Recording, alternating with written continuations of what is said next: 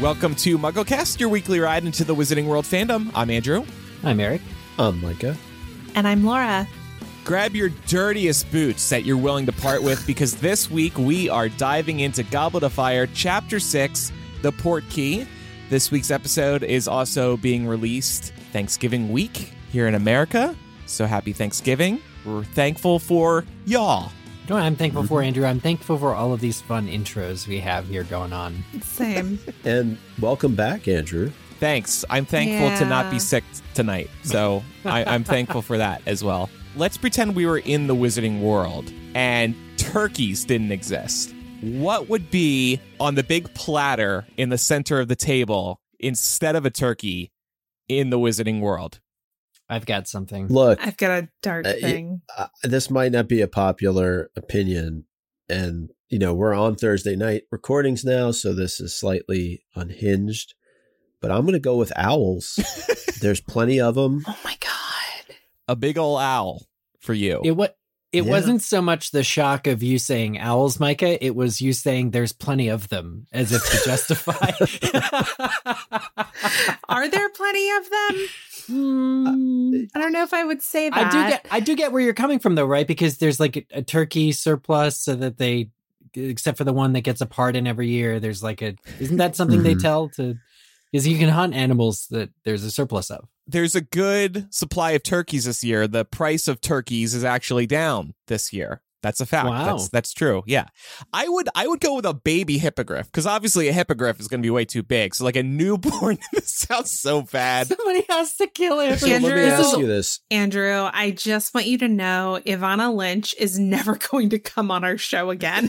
Forget about the Portkey Foundation. Forget about all of these allies that we built up over these years. Asking this question is a no-no. So, Andrew, I'm curious. Do you bow to it before you slit its throat or after? Okay, wow. Oh my God. I would not be doing this myself. I would be... You pay somebody This to do is so it. grim for a wholesome Thanksgiving episode. I thought I had a cute one, which was going to be... It's still sad. Yeah. You know those little birds that can appear and disappear, the deer call? Yeah. So they're kind of short and pudgy, but I imagined that maybe one, if it got too big, it would be a little slow and couldn't disapparate in time, so they catch it, and that would be the equivalent of Thanksgiving turkey. Plus, because it's bigger, it would feed a family. So I can imagine it being a deer call. Oh man. Okay, I like that. How about you, Laura? So I feel like if we're thinking about the Wizarding World in 2023 terms, I would like to think that at this point, the Wizarding World has caught up with the meatless protein phenomenon that we have here in the Muggle world. This part's for Ivana and all of our vegetarian listeners. I know. Yes. I'm like Laura single-handedly saving our allies and our alliances. I'm like over here trying to dig us out of this hole. Because I was like, oh my God, she's never going to want to come here again. It's a thankless job, but thank you. Yeah, you're welcome. But yeah, I mean, so I will say initially I was thinking dark on this one too. I was like, what about the chillin'? The chillin'. Yeah. Yeah, because people, you could just say maybe that can kill two birds with one stone, I see what you did there. Yeah, I like that idea too. There could be a Beyond Meat version of hippogriff meat. I don't know what hippogriff meat would taste like, or any of these would taste like, but there could be a ripoff, a fake alternative. Maybe it's made from like dirigible plums. Like they do have a use, like plum based. You know how seitan? No, that's like a side that I don't want to taste. Okay. Well, you know what? I have another one though. I think I have the best answer besides Laura's very obviously superior meat free. The alchemy. You know how it grows to fit the size of whatever it's in? So you'd only need one, and it could feed the whole Wizarding World. You just put it in a big cathedral or something, and then it fills the space, and then you're like, okay, thank you. We give thanks. And then that'll be it. That is a beautiful one. And then, Eric, you just made me think of Gamp's laws of elemental transfiguration, right? That's what it's called. And how you can't create food from nothing, but you can duplicate food if you already have some. So maybe the most realistic answer here is to say, yes, we do have that deer call, that hippogriff, whatever, but we only have one, and we just multiply it and give everyone one. In fact, in the wizarding world, Thanksgiving is the most beast honoring day because there's just one beast. And they're like, this year we picked the alchemy. This year and they're like, thank you. And then they ship it around the world. Look, I think we saved it, but I'm thinking that, look at Errol in the series. He's on his way out. Are you about to say he's useless? If we have to kill one bird, it's got to be that pathetic one. But there is an interesting point that was brought up in the Discord by Erica, who said the conversation made her realize that I don't think we ever see any wizards eating the meat of magical creatures in the books. It's always your traditional pork, chicken, beef that we all are accustomed to. That's true. At Hogwarts, they don't serve magical animal products as food. So maybe there is an agreement that those beasts are not to be hunted and eaten. Maybe the house elves refused to do it. Oh, that would make sense too. Like a magical creature cannot carve up another magical creature. Well, let's be real. They don't have much choice in. No, they do not have any choice in that. This is all grim and sad and not at all. We opened with dirty boots. I thought that was awesome. I thought that was a peak. Now I'm just bummed out. And we're thankful for you all. Let's just delete this whole section. This is too sad and this upsetting. Is going away forever. No one will ever know this happened. I apologize. This was my idea. I should have been sick again this week. I think it was fine. No. Never said that. I'm just kidding. No. I think it's great. All right. Well, let's move out of this subject. Hope everybody who is celebrating has a nice Thanksgiving. Because of Thanksgiving, it falls on a Thursday. That is our new recording day. So we will be off next week. However, we have plenty of bonus MuggleCast installments available over on our Patreon. And in fact, after today's episode, we're going to record a new one. Right, Micah? What's on tap? Yeah, so one of the things that I thought would be fun to talk about as we're reading Goblet of Fire is that back in the day, we were all just youngins working for MuggleNet. One of the most exciting things was always learning what the new title was going to be for the upcoming book. However, there's a number of different options that were on the table for every book. Let's face it, Goblet of Fire was not the first choice for this book. So we're going to have a little bit of fun talking about what was the initial choice and some of the other options that were on the table for the fourth book. So cool. It's going to be, it'll be a good time. Good discussion. Yeah. We'll reminisce a bit about our times working for MuggleNet too. So you can check that out at patreon.com/MuggleCast, and you can get this bonus audio content within your favorite podcast app, including Spotify. That's a relatively recent addition. We can't do this show without your support, so thank you to everybody who supports us on Patreon or Apple Podcasts. By the way, one of our listeners who's listening live on Patreon tonight, Liza, says the Thanksgiving conversation was genuinely hilarious and she's vegan. So we got the approval of at least one vegan. We're safe, I think. Ooh, okay. I hope you know I was like half joking. Oh, and Liza also points out that Ivana said she's dating a non-vegan on the last episode of the Chick Peeps. So I think we're in the clear, y'all. We can rest easy this holiday season. Yeah, it's not make or break with the relationship. Well, let's be sure to send her a card anyway. Yes, a card with AI art that shows a baby hippogriff on the Thanksgiving dinner table. That's the fastest way to get canceled, actually. So, a little reminder, too, we announced this last week. The MuggleCast Overstock store is now open. If you've ever wanted one of our cool physical gifts that we send to patrons, but maybe you don't support us on Patreon, we are selling leftover physical gifts from years past, including the MuggleCast beanie. That's our newest one. The Sweet 16 wood car, album art signed by the four of us, t-shirts, socks, and more. This is the MuggleCast and Millennial Overstock store. That's the podcast that Laura and I do. Visit mugglemillennial.etsy.com, or you can click the link in the show notes to see the store and purchase your favorites. And once these are gone, these are gone. We are not making these again, so please check them out. Great holiday gift idea, by the way. Maybe you would like one of these on your holiday list. here you go. Send people a link to this store. If I didn't have 50 of them burning a hole in my back porch, the MuggleCast wood car, it's still one of the most creative gifts we've ever given. Yeah. And it's fun to assemble. I had fun doing the instructions and a video where you can watch it happen. Also, they're infinitely customizable. You can paint these things. I was actually going to say the beanie. I think that just given the time of year for most folks, are facing a little bit of colder weather.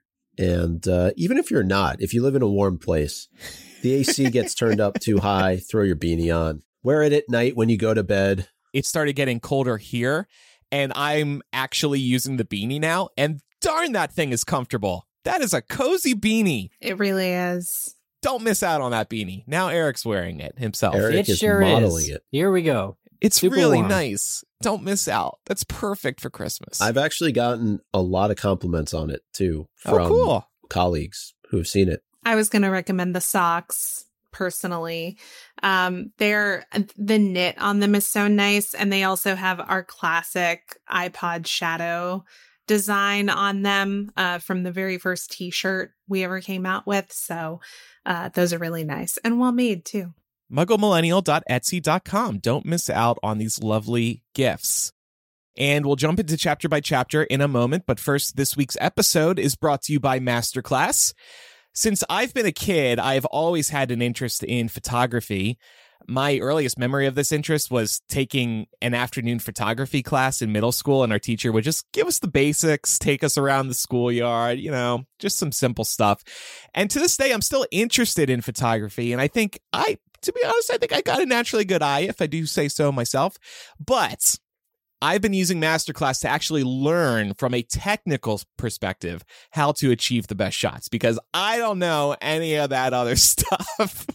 And I've never bothered to try. But Masterclass has classes in photography, and they've helped me boost my confidence and make me feel like I'm on the right track and that I'm finally doing things correctly. Masterclass is just amazing. There are over 180 classes to pick from, with new classes added every month. And with our audience being readers, I want to recommend that those of you who have writing ambitions check out some incredible courses from some of the biggest authors today: Neil Gaiman, Margaret Atwood, Dan Brown, Judy Blume, Roxanne Gay, R.L. Stine. They all teach incredible writing classes, all with different themes. Masterclass makes a meaningful gift this season for you and anyone on your list, because both of you can learn from the best to become your best, from leadership to effective communication to cooking. Whether you're watching Masterclass on TV, listening in audio mode, in the app, or on their site, the quality speaks for itself. Boost your confidence and find practical takeaways you can apply to your life and at work. And if you own a business or are a team leader, use Masterclass to empower and create future-ready employees and leaders. This holiday season, give one annual membership and get one free at masterclass.com/MuggleCast. Right now, you can get 2 memberships for the price of one at masterclass.com/MuggleCast. Masterclass.com/MuggleCast. Offer terms apply, and we have a link in the show notes as well. So before we start, we are doing Goblet of Fire Chapter 6, The Portkey, today, and we would be remiss if we did not mention that the Goblet of Fire movie was released 18 years ago this week. Wow. Oh my God. You know what that means? It's the 18th anniversary of yeah. Come on. Yes. This is the 18th anniversary of our first live podcast in New York City. Very cool. Yeah. Very cool. So, as always, we will start this installment of Chapter by Chapter with our 7-word summary. The Quidditch world is excited regarding Voldemort. Oh, okay. Wow. All right. Happy Thanksgiving once again, everybody. And which one of these are we going to redo at the end of the book? this one. Hey, there are a lot of chapters still to go. That's true. It's only chapter 6. All right. Let's get into our chapter. Specifically, I want to start out this week's discussion by talking about wizarding modes of transport. We hear quite a bit about this from Arthur Weasley as he's explaining how people are getting to the Quidditch World Cup. And I think we learn a little bit more about the ways that wizards travel, right? We're familiar with brooms and the Hogwarts Express and the Flu Network at this point. But in this chapter, we're learning a couple of other ways that magical folk get around. First of all, it is noted that 100,000 people come from around the world to the Quidditch World Cup. And I'll confess, when I read this, when I reread it, I was kind of surprised because when you think about international World Cup events and the crowds those draw, it's millions of people turn up for those things. But then I had to remind myself, well, this is a significantly smaller portion of the global population. But it just made me wonder exactly how many magical people are there in the world. We don't know, but I think that given that there were said to be about 1,000 people at Hogwarts 25 years ago when the author was asked, and that's considerably less, like that's even less people than were just at my high school, which is 4 years. You know, if you wanted, there might be some math we could do there, but it's considerably less. And not only that, but the 100,000 people that are coming are still a huge threat to breaking the statute of secrecy. And so I think on days like this, the ministry is glad there's only 100,000 people turning up. I did do some math, and it's only twice the size of Dodger Stadium. Dodger Stadium holds about 56,000. Only twice the size. You raise a really good point, though, Eric, because all of this needs to be done in secrecy. It's not like your traditional Olympics, let's say, where people are able just to fly in from all over the world and not have to worry about whether or not they're seen by other people. So that's a major factor in all of this. Yeah. And I mean, I think when we were reading Goblet of Fire for the first time, it may have been harder to fathom 100,000 wizards from around the world coming in, because those are, you wouldn't think there were that many wizards, I don't think. But now that we're in this post Book 7 world where we've learned so much more about the wizarding world, these schools around the world, this number is easier for me to believe. Yeah. And I think as a kid, when you're reading this, that feels like a huge number. And I mean, it is a big number, but, you know, relative to this kind of event, it seems pretty small from our standpoint. That's a good point, too, because as a child, when you're reading this, you're like, you've never been to something with 100,000 people, maybe not even something with 1,000 people. Like, Right. Well, to Eric's point about the statute of secrecy, one of the things that the ministry does to protect itself from the risk of exposure by all of these wizarding weirdos navigating the Muggle world to get to the Quidditch World Cup is by mandating staggered arrivals. So depending on the ticket you bought, how good your ticket was, how expensive it was, some people had to get there really early. So if you bought cheap seats, you had to get there up to 2 weeks before the match even started.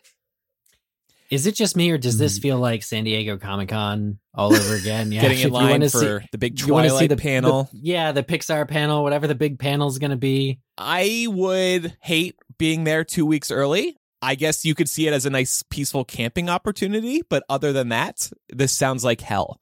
And it's really crappy that the lower income people would have to get there 2 weeks early in order to attend the cup. That is not right or fair. I see why they need to slowly have people trickle in, but still, that's pretty poor. That was my main point with this, is that it seems somewhat counterintuitive to the point that Andrew was raising.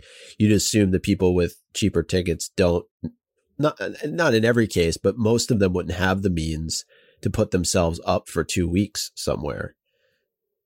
So forcing them to come in early is not fair. Yeah.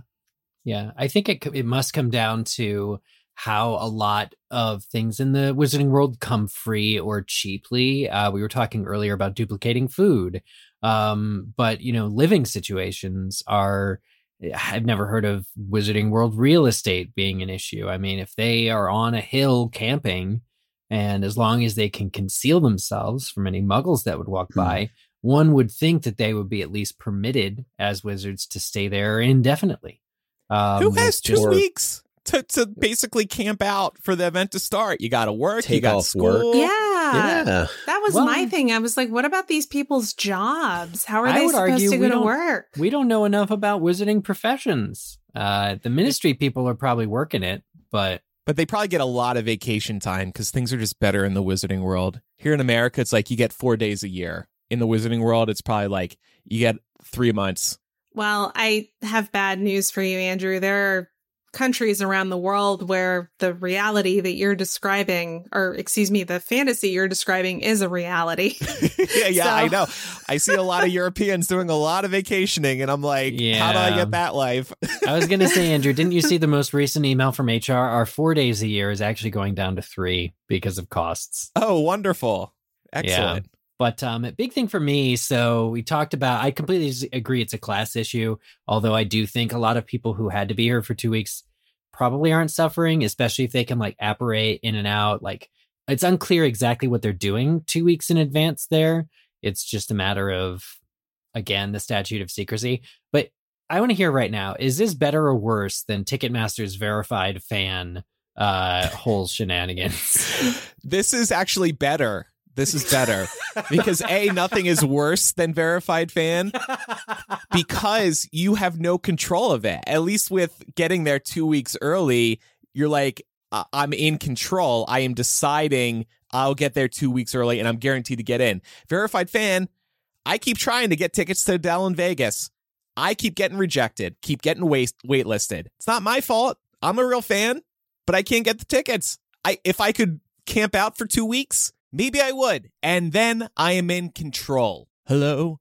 It's me camping out for 2 weeks to guarantee myself some tickets. It's so low tech too. And it just reminds me of like, God, kids these days probably wouldn't know it. Oh, great. We're officially old. I said kids these days. But Black Friday, where you used to see people camping out outside Best Buy, the day before or overnight, to be there at 7 a.m. when they opened to get one of the first 500 HD TVs when they first came out. Like that to me must have been the inspiration for what this became in the book. It was published in 2000.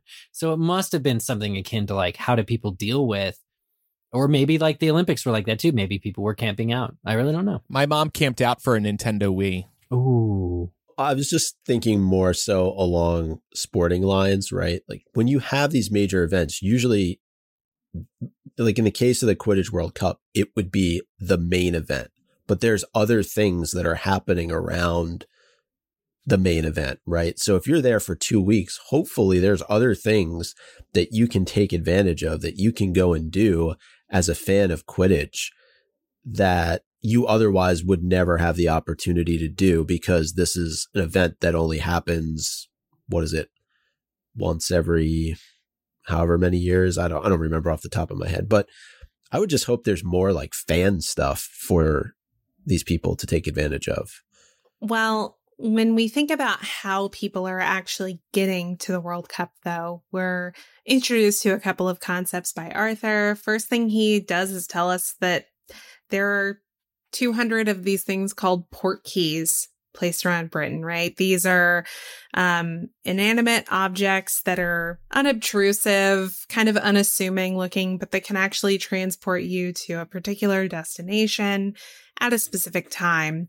What I thought was so interesting about this was the, I think, British point of view we see here, where it's like, yeah, we have 200 of these placed around Britain, but we also know, Arthur says, people are coming from all around the world to do this. So it's not just British people that are going to be traveling by Portkey. And it makes me wonder, does the British ministry have to collaborate with other countries' ministries to get Portkeys set up there and link them to the Portkeys in Britain to get people where they're going? Just seems like a logistical nightmare. I think that the other countries, especially those that are involved in sending their teams to the Quidditch World Cup, Ireland and Bulgaria, they probably have also huge swaths of the people that are coming to represent. So given that we also see a smattering of other international people on the ground later when Harry's kind of roaming, and there's that guy with the magic carpets and the, all of this, it really does seem like the other governments would have to be helping the British ministry just to get their own citizens to the cup and back. Mm-hmm. Well, it's also a mutual benefit, right? Like, none of them want the international statute of secrecy to be breached. Yeah. Not good for anyone, no matter where you hail from. But Andrew, you had an interesting point about the Portkey's transportation timer. Yeah. This chapter is our introduction to Portkeys and apparition. And so we're learning little details about each mode of magical transportation. And we learn in this chapter that the Portkey has a sort of transportation timer where you have to be holding it at a particular time in order for it to transport you. I do wonder if this is the best option for it to be based around a time, because it seems like, speaking of nightmares, a safety nightmare for anyone who might accidentally pick it up. And in this chapter, I guess it's maybe Arthur. He says, oh, it's just a old boot. Nobody's going to bother touching it. I feel terrible for that boot. That is insulting to that boot or any other Portkey, that it's too ugly for somebody to even pick up to properly dispose of it in a trash can. You are so ugly. Nobody will even help clean up Earth by touching you. I really love how you personified the boot. I did not think that's where we were going with this conversation. I've seen Toy Story too many times. I don't want to play with you anymore. Right? I don't want to touch you. No, but really, let's say the boot wasn't worthless and untouchable in the eyes of Arthur Weasley. This is not a safe system because some muggle could be holding it and could be transported. Yeah. And to that point, Andrew, this is another example of muggles being characterized as not paying enough attention to pick up on anything magical. So I was thinking the same thing. I was like, what if some environmental group was out cleaning up rubbish out of the countryside and just happened to pick up this boot at the precise time that it travels? Right. Of course, they had a lengthy debate over who was going to dare to touch the boot. And then somebody lost the bet. And then, yeah, that poor person's transported against their will. Trying to seek out what like the real world thing to be touched on this might be, because I do that anytime a new magical concept is introduced, like Boggarts, for instance, being like the monster under your bed you always feared as a kid. I think of like Portkeys being like just this idea that they're out in the middle of the countryside where no one else is, that if you ever had somebody going to the middle of nowhere where nobody else is, it feels weird. And you're more likely, like if you have a friend that went to the middle of nowhere, to come back and hear just a wild story about how they like ended up somewhere unexpected and like barely got back. It just seems like the wildest things happen at like random in like derelict buildings and things. So it seems to be like kind of maybe a mention to how some of the things muggles might have encountered are actually Portkeys, or a wizard was supposed to be using them or forgot it was left there. Oh, I kind of love that. It's reminiscent of one man's trash is another man's treasure. Right. At least the lens through which this is all being written, in that, of course, a muggle would just kind of brush past a dirty old boot sitting out in the middle of the field. But I wondered if we kind of peeled it back a little bit, and this might be a bit of a stretch, but do you think the Portkey is at all reflective of the class status of Arthur and his family? Ooh. Dirty old boot, not a lot of money. Like, I can't see the Malfoys using a dirty old boot to make their way to the Quidditch World Cup. They would transfigure it into like a stiletto or a nicer shoe first, and then they would use it. Mm-hmm. I mean, they're probably not traveling by Portkey.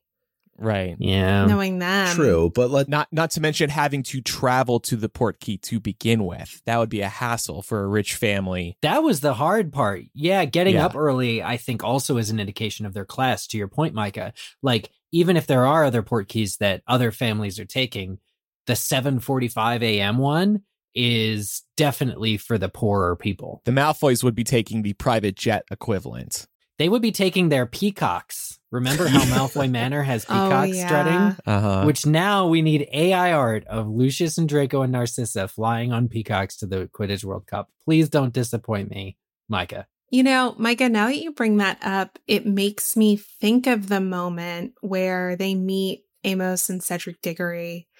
And Amos just kind of assumes that Harry and Hermione are also Arthur's children. And we already know, we've heard several times throughout the series that the Weasleys are just known for having a gaggle of children and people can't really keep track of how many. So I think this speaks to your point too, Micah, that somebody like Amos Diggory would look at Arthur and be like, oh yes, there's another couple of kids, must be his. That's what they do. I also want to draw attention to the thing we've talked about before about how rushed the author felt in writing this book. And so what if Amos's line about, and these are all yours too, I suspect, Arthur, might be a reference to that Weasley cousin that was going to be introduced in this book and was cut, and was like, maybe he'd be like, no, these aren't mine, but we have a cousin we're meeting, originally, or something like that. That was a really funny line too. No, just the redheads are mine. I wonder if as a Weasley, you're forbidden to change the color of your hair. Like if Bill, he has long hair, but if he had changed it from red, Molly would have flipped on him.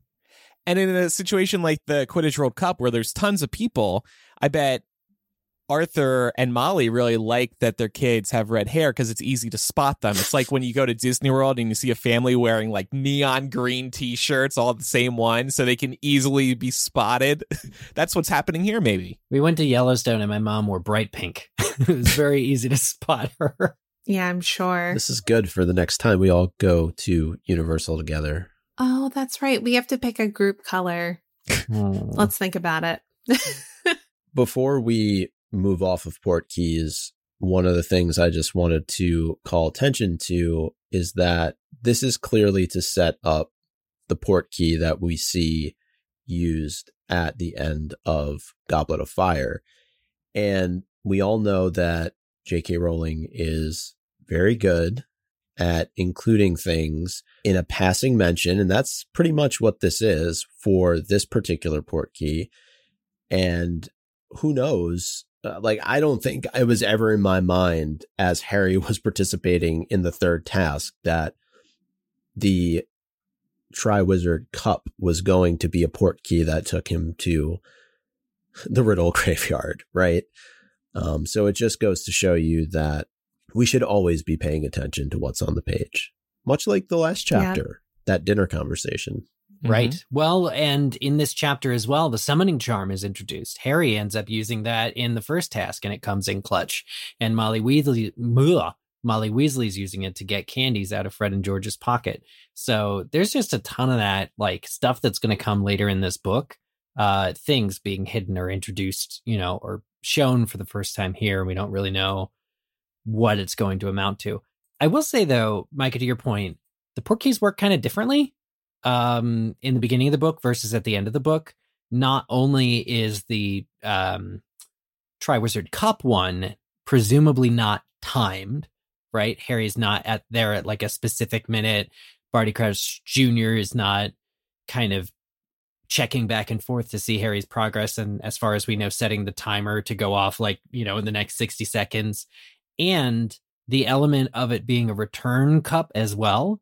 The fact that Harry's able to touch the cup with Cedric's body and take it back is very much also not something that's introduced here. So even though we're only a book apart, within the same book, it's actually pretty inconsistent. So as a full introduction to Portkeys and how they work and all that stuff for use later, I think it actually falls short a little bit because there is some, kind of these things don't add up. It's inconsistent. Yeah.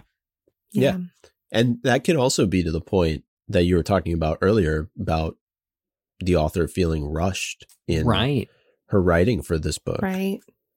Well, we also learn, because we hear that some people, obviously would prefer to apparate to the Quidditch World Cup, but we also learn that there are some trade-offs when it comes to apparition. It can be dangerous, but you also have to have a license in order to apparate. And we learn of a couple of people that Arthur is aware of who actually got fined for apparating without a license. And to literally add insult to injury, they splinched themselves, meaning that they did not apparate successfully and they left part of themselves behind. Do you think they made the noise that Voldemort makes in Deathly Hallows Part 2? Those are so fun to make, by the way. I had a ball doing that You're with really you good at them. a few weeks ago, Laura. So anyone can apparate even if you don't have a license. That's what we're gathering from here, right? Well, right. I think it's technically you can be capable of doing the magic, but you really shouldn't unless you have the license. Yeah, as evidenced by the fact that these guys splinched themselves.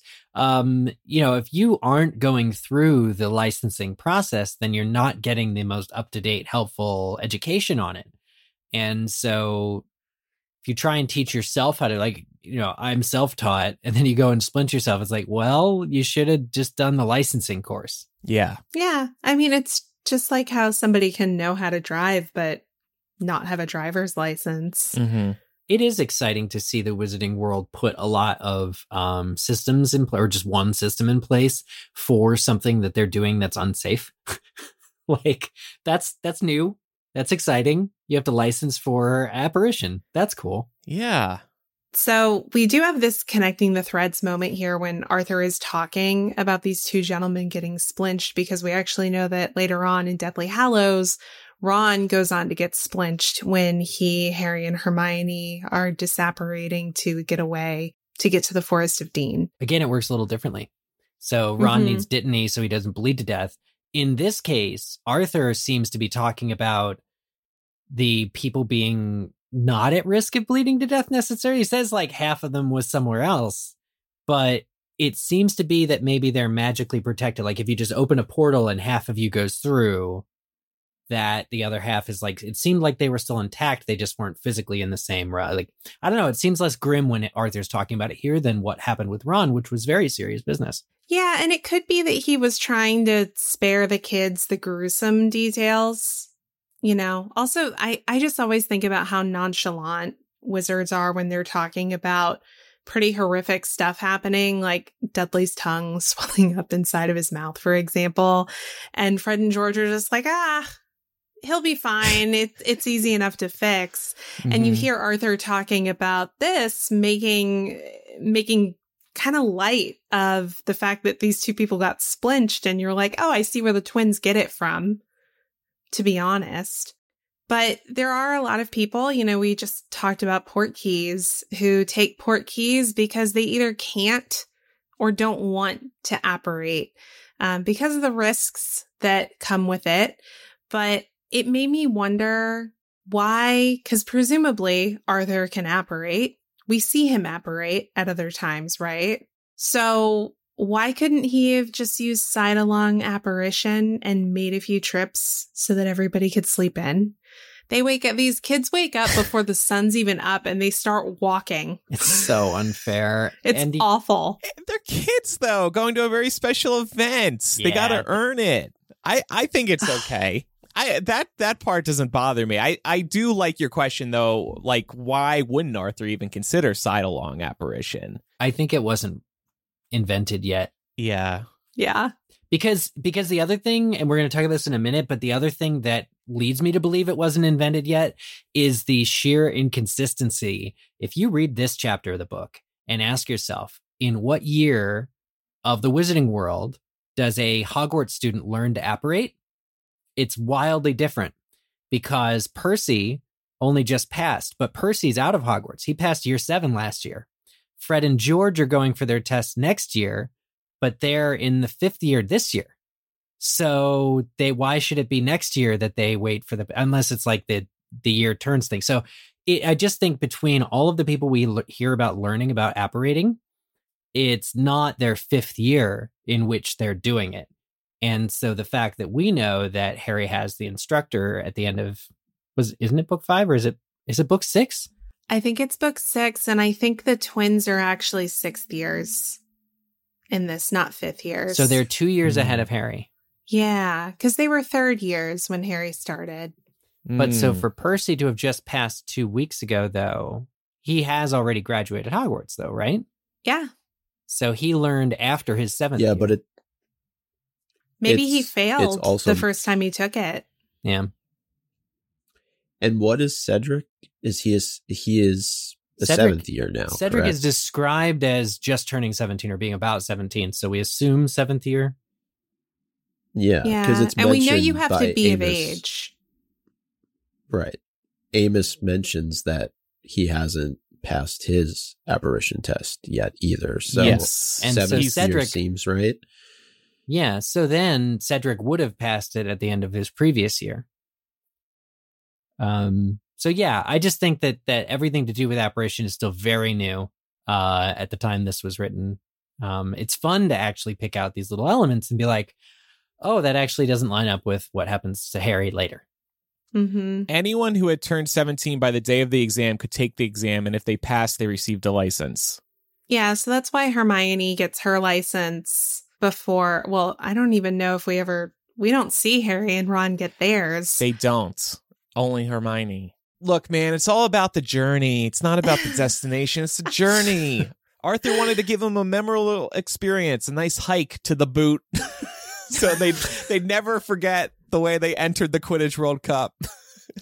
It's honestly, though, it's a good educational experience. Also very reminiscent. I'm sure we've all been in the situation where maybe we're taking a big trip and we had to get up super early. Oh, yeah. And it could even be going, Thanksgiving's coming up. It could even be, we got to get up. We got to get on that car and drive for hours to get to whomever's house that we're going to celebrate at. Right.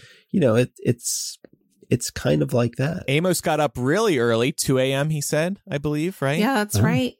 And they walked too. That's the crazy thing to me. Cedric and his dad walked since like 2 a.m. And we know that it is at least late enough that Harry is starting to see a faint tinge of green light on the horizon where the sun's rising. So Cedric and Amos walked for like 5 hours to get here.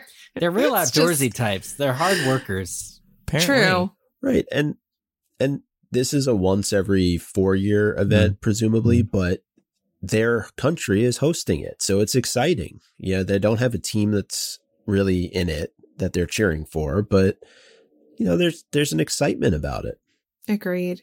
Well, we were just talking about people failing their apparition tests, people not having their license as soon as we might expect based on their age or based on their year at Hogwarts.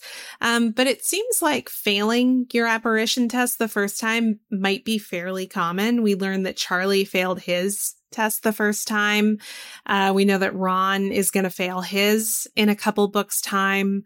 Of course, we just chatted about Percy, but we get this great description of him apparating from his bedroom downstairs every single morning just because he can. Obnoxious. Okay, so here's the thing. I'm actually going to defend it, and y'all know that I'm not really a big Percy fan, but this to me feels like classic teenage behavior. It reminds me of getting your driver's license and how you would make excuses or even just go out to do the smallest thing just so that you could get behind the wheel of the car and 100%, drive 100%. just because you could. 100%. But what he's doing is going downstairs in the same house. If we follow your line of thinking here, it's like if I just got my driver's license and I pulled my car out of the garage just to drive to the house next door, 10 feet away. Yeah. That's what's happening with Percy. Oh, no. So I still think it's obnoxious. The carbon Yeah. footprint alone is devastating. But I think this is their closest equivalent to the experience of being newly licensed to drive a car. And excited about it. Yeah, your Yeah. independence, your It's freedom. too small of a distance, in my opinion. If he was going to a neighbor's or something, or maybe down the street, okay, but I'll defend Percy slightly as well, because I do recall the twins do much of the same in the next book. Yep. And there's not as much. I mean, I think it annoys Molly from what I remember, but it's not cast in necessarily the same light as Percy doing it. So it just goes to show you that there is favoritism shown towards the twins versus being shown to Percy. And in this case, they're doing the exact same thing. I will also add, based on last week, I talked about sort of Percy's home life being a complete mess, that he resides at the ministry because he's escaping home. He's probably apparating downstairs to grab his toast for breakfast from his bedroom and then apparating back up to his bedroom, because if he tries to take the stairs, you all know what I'm saying. I see it in all of your faces. His siblings are going to trip him or taunt him or prevent him or block his path, or there's going to be another toffee in the way or something. Everyone's turned the crosshairs onto Percy. And so maybe he's just trying to leave as little of a footprint as possible. Yeah, or just trying to avoid people in general, right? Yeah.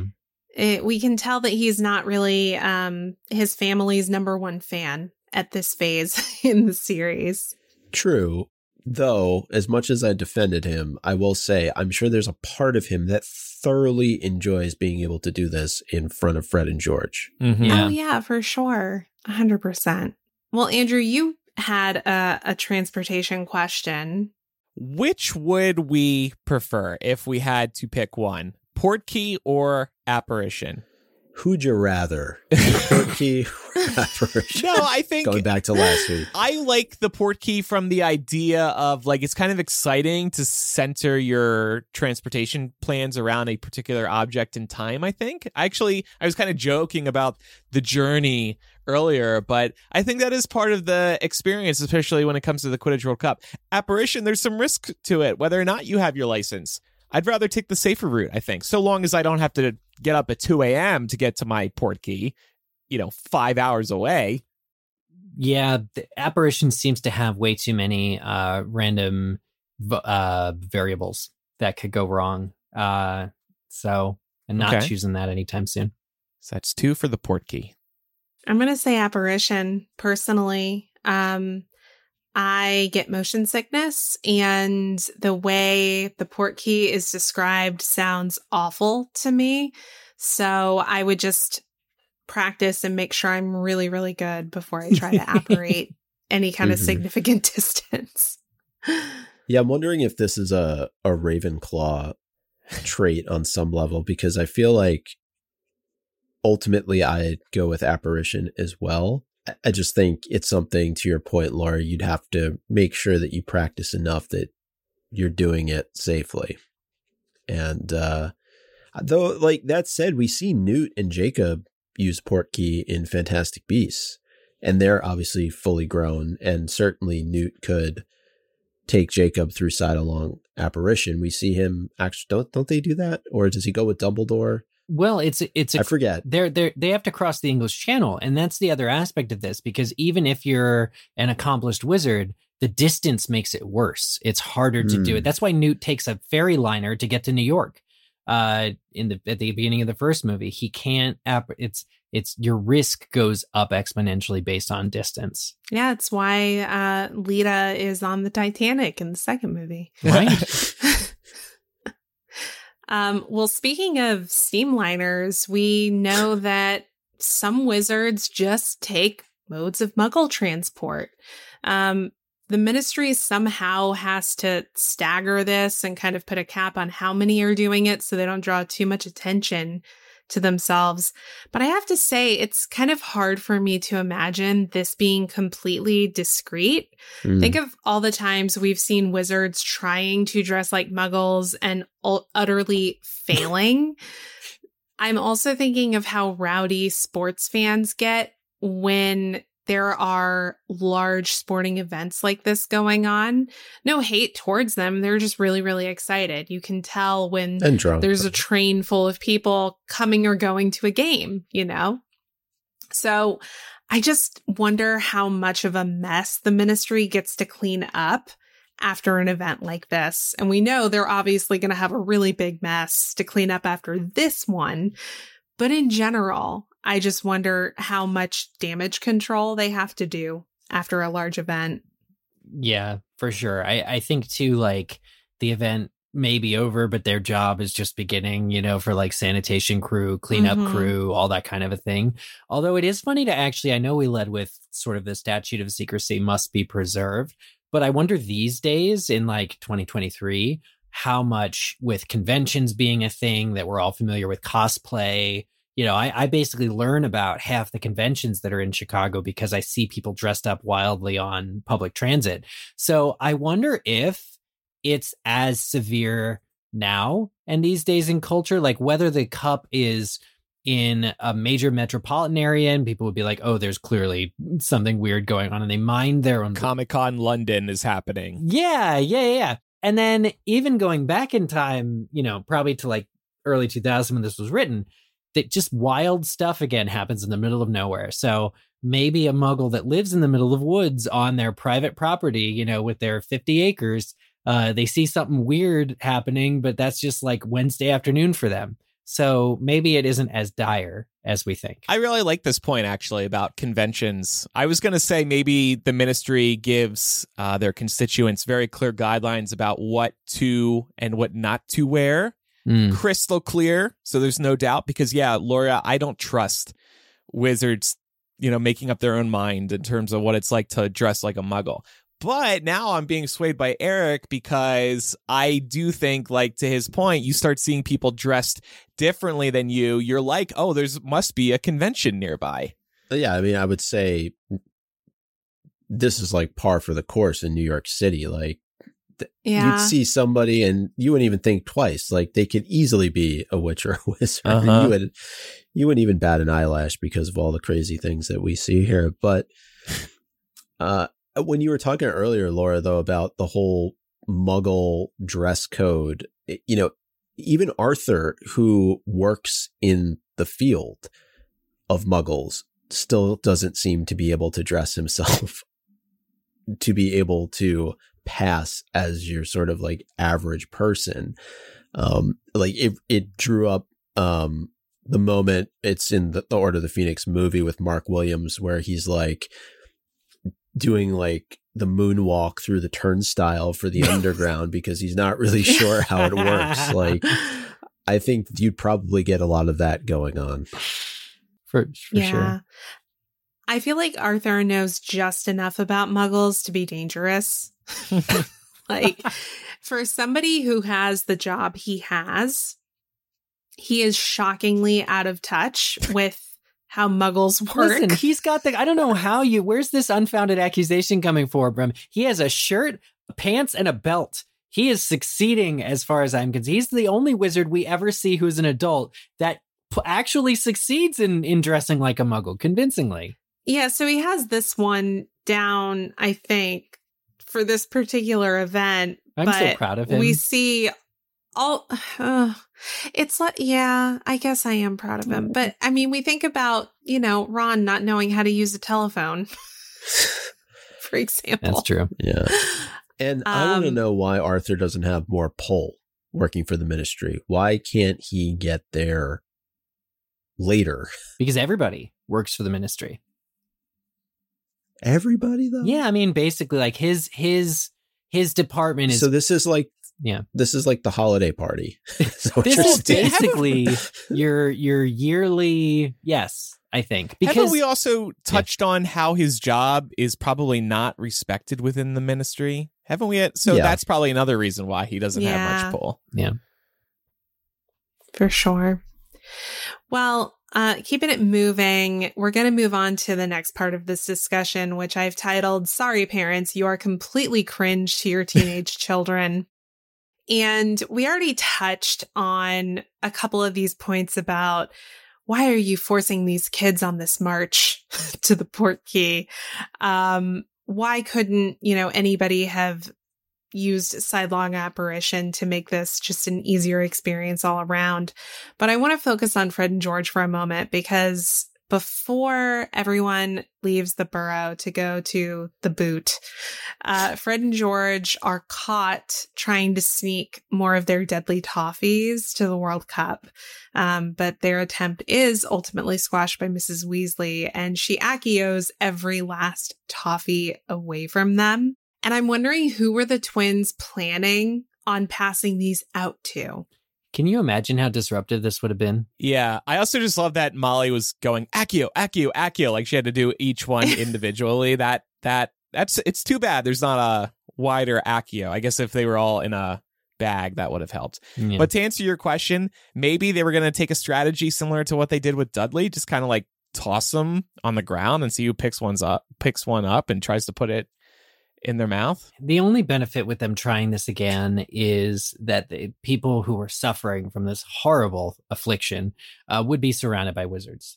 There might actually be an abundance of people trying to help that all have different ideas for how to do it, and that would be potentially awful. But yeah, a crowded space, a public space, the only thing that excuses this from my mind is that I think Fred and George really just needed to get them out of the house, because they were afraid that exactly what happened was going to happen, that Molly was going to confiscate them. Maybe they really weren't planning on actually having people use them, but maybe like Lee Jordan or somebody could be able to like hold on to them safely until they get to Hogwarts. Maybe. I feel like this kind of reminds me of the concept of teenagers or young people in general smuggling certain substances, certain contraband that they're not supposed to have to an event like a concert or a conference or a dance or something. Yeah, I guess we don't really know the guidelines here, but presumably there is a long list of things that are banned from the Quidditch World Cup. Or maybe not, because as I've brought up before, anything goes all over the Wizarding World. Nothing matters. Right, if you think Hogwarts is a security nightmare, then... Step outside of Dumbledore and you'll see just how much crazier it can get. You think I'm bad? Just go to that cup. He was probably wearing a Death Eater mask. Well, speaking of cringy parents, let's talk about Amos Diggory. I had forgotten how insufferable this man is. And I will say it hurts to read it because you can tell this man is living vicariously through his son, who in like 9 months' time, he's going to lose. And that really does hurt. But you think about some of the things that Amos says to Harry, where he's like, "You're Harry Potter?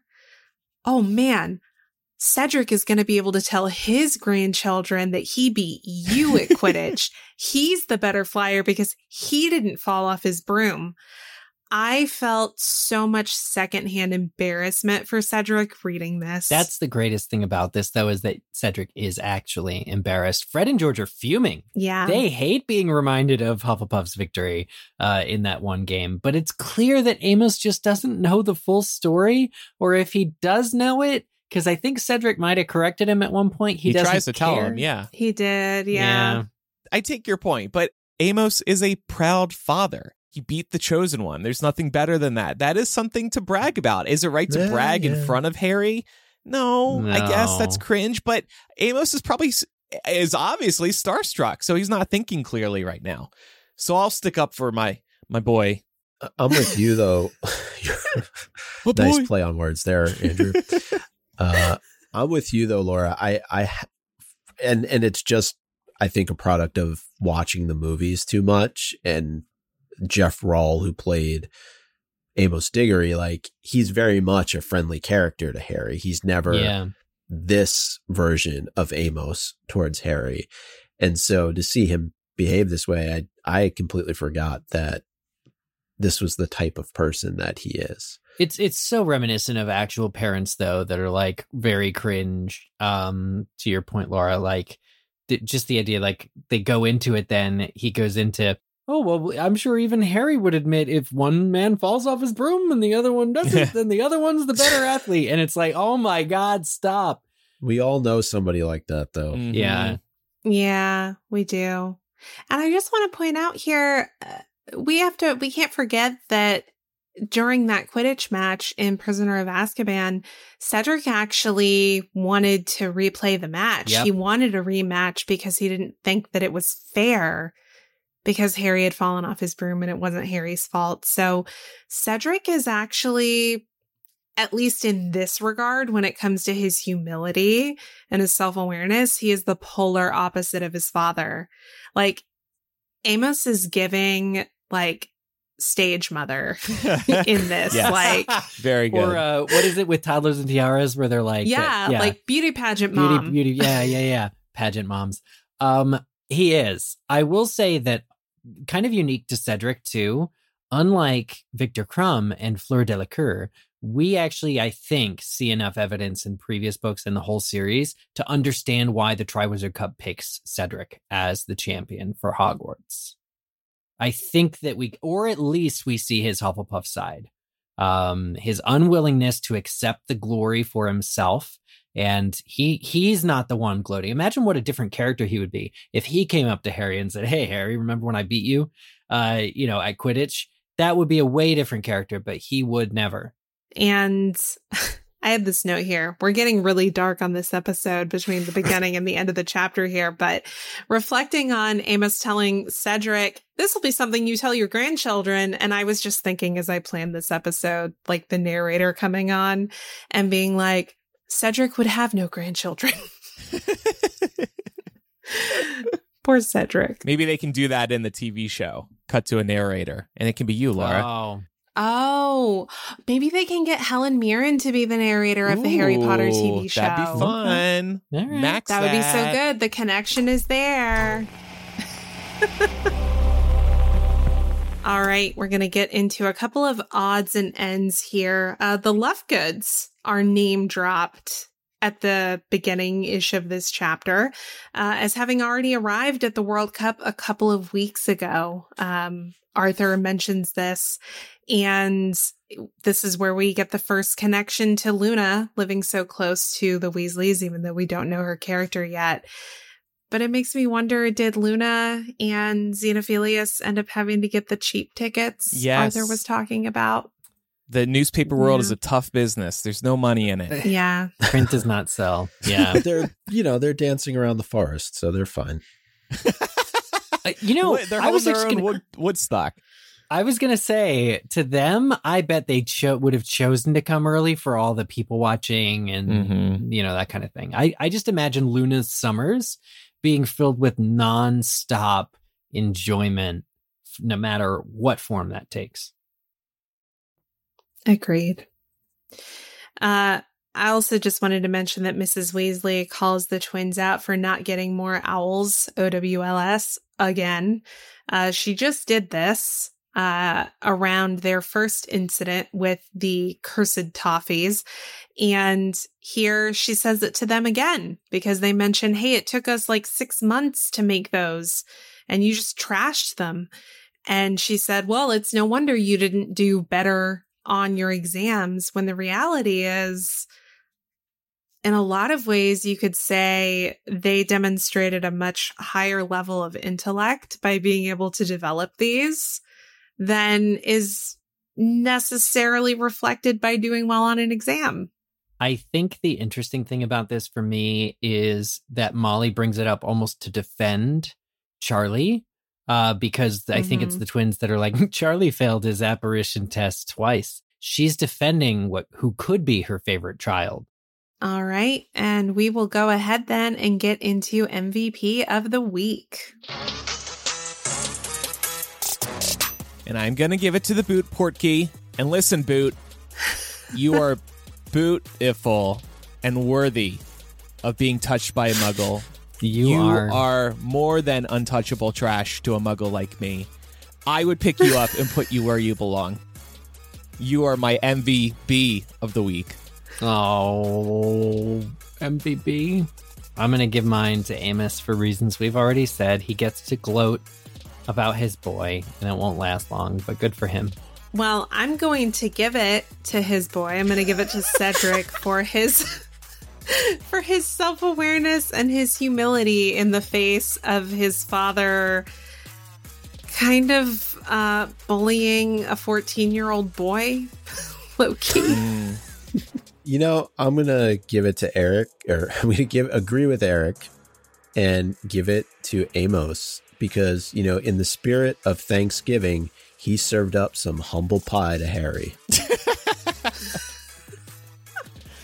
If you have any feedback about today's discussion, you can contact us by emailing or sending a voice memo recorded on your phone to mugglecast@gmail.com. Or you can use our old school phone number, which is 1-920-3-MUGGLE. That's 1-920-368-4453. And now it's time for some of our Harry Potter trivia game, Quizzage.